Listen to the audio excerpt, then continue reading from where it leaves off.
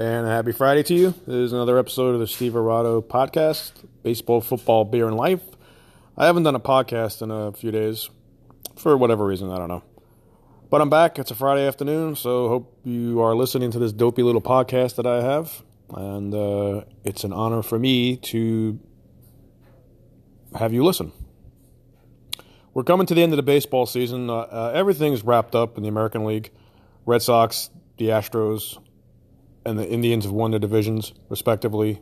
Yankees and Oakland. Wild card. Yankees win one more game. They will be hosting the wild card on Wednesday night. My baseball predictions for the playoffs. Normally I go with the champs.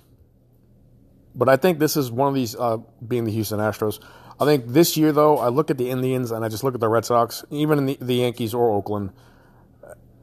The American League is incredibly dangerous. The National League, I like Milwaukee. Pardon me. I think Milwaukee is, Yelich is probably going to be the MVP. They're excellent bullpen. I think it's going to be the Brewers making it to the World Series in the National League. You never know. The Cubs still have that experienced manager who's been to the playoffs, and they know how to win. Don't be shocked. But I'm going to say it's going to be the Brewers in the National League. In the American League, like I said, I normally do go with the champs. And in this case, again, the Astros. But I look at the teams, I look at Cleveland, and I look at their four starters. And they have four starters with 200 strikeouts. You have Ramirez, you have Lindor. They hit Santana. This is a hell of a team. Then you have the Red Sox team. This is one of those teams for the ages where they've just 107 wins. But they have not played well since August 9th. I think they're 3 or 4 games over 500. But that's ebb and flow. It's baseball. It's a marathon. It's a marathon, not a sprint. And you have Sale going, then you have Price going, and with that lineup, with Betts and Martinez, Bogarts, they're dangerous. I mean, to win 107 games in the American League East is impressive. Then you can't forget what the Yankees have done. And as a Yankee fan, I want to see them win, but inconsistent, can't get a big hit. But lately, they've played well. They took 2 out of 3 from the Red Sox. They took 2 out of 3 from Baltimore. They took 3 out of 4 in Tampa, and they have not played well in Tampa the last couple of years. And they won 3 out of 4 there. So, win one more, get the home field for the wild card game, you're good to go. There might be some barking going on in a couple minutes. My dogs are out here with me. And if a butterfly goes by the window, the dogs will bark. That's just the way they are. So, but as I look at the American League, I think I have to go with you got to go with the champs. Correa not playing well. Correa's back, I should say. So that's always going to be a problem when you have a back injury. But their starters, getting Cole, I'm going to go on record now saying it's going to be the Astros and the Brewers in the World Series. And that's my little baseball thing for you. Football coming up this weekend. My Fighting Irish of Notre Dame playing home against Stanford. Stanford has won the last 3 or 4 against the Irish. They have a fantastic coach, David Shaw. They're a physical team. If David Shaw were in the SEC or the ACC, he would have won a national championship already. And that just tells you the landscape of college football. He just recruits. He gets the right guys for his system. Physical, athletic. Bryce Love is Heisman candidate.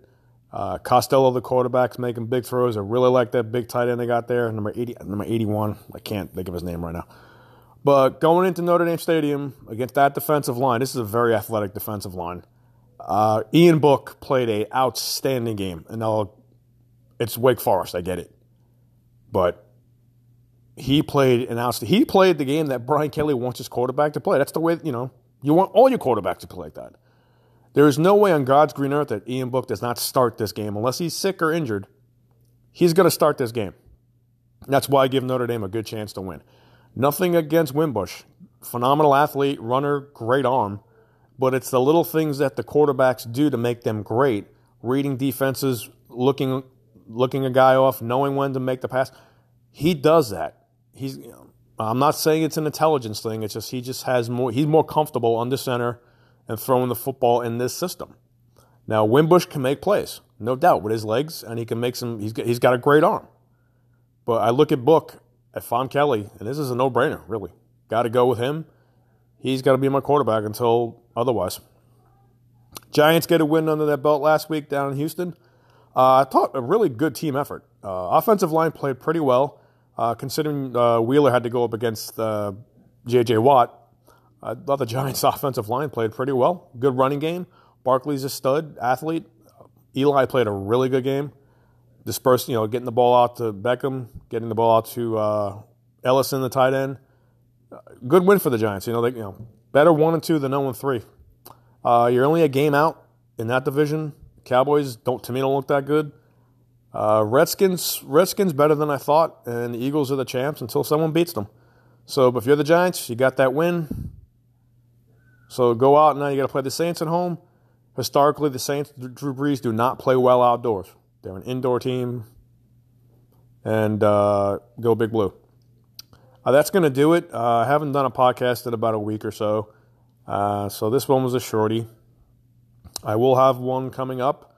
You can follow me on Twitter at AratoSteven, but I am in Twitter jail for some reason. Can't imagine why. And on a parting note, I am just going to say what's going on in the landscape of this country today with Brett Kavanaugh. Look, I'm not saying that the woman wasn't assaulted. Okay? But 35 years,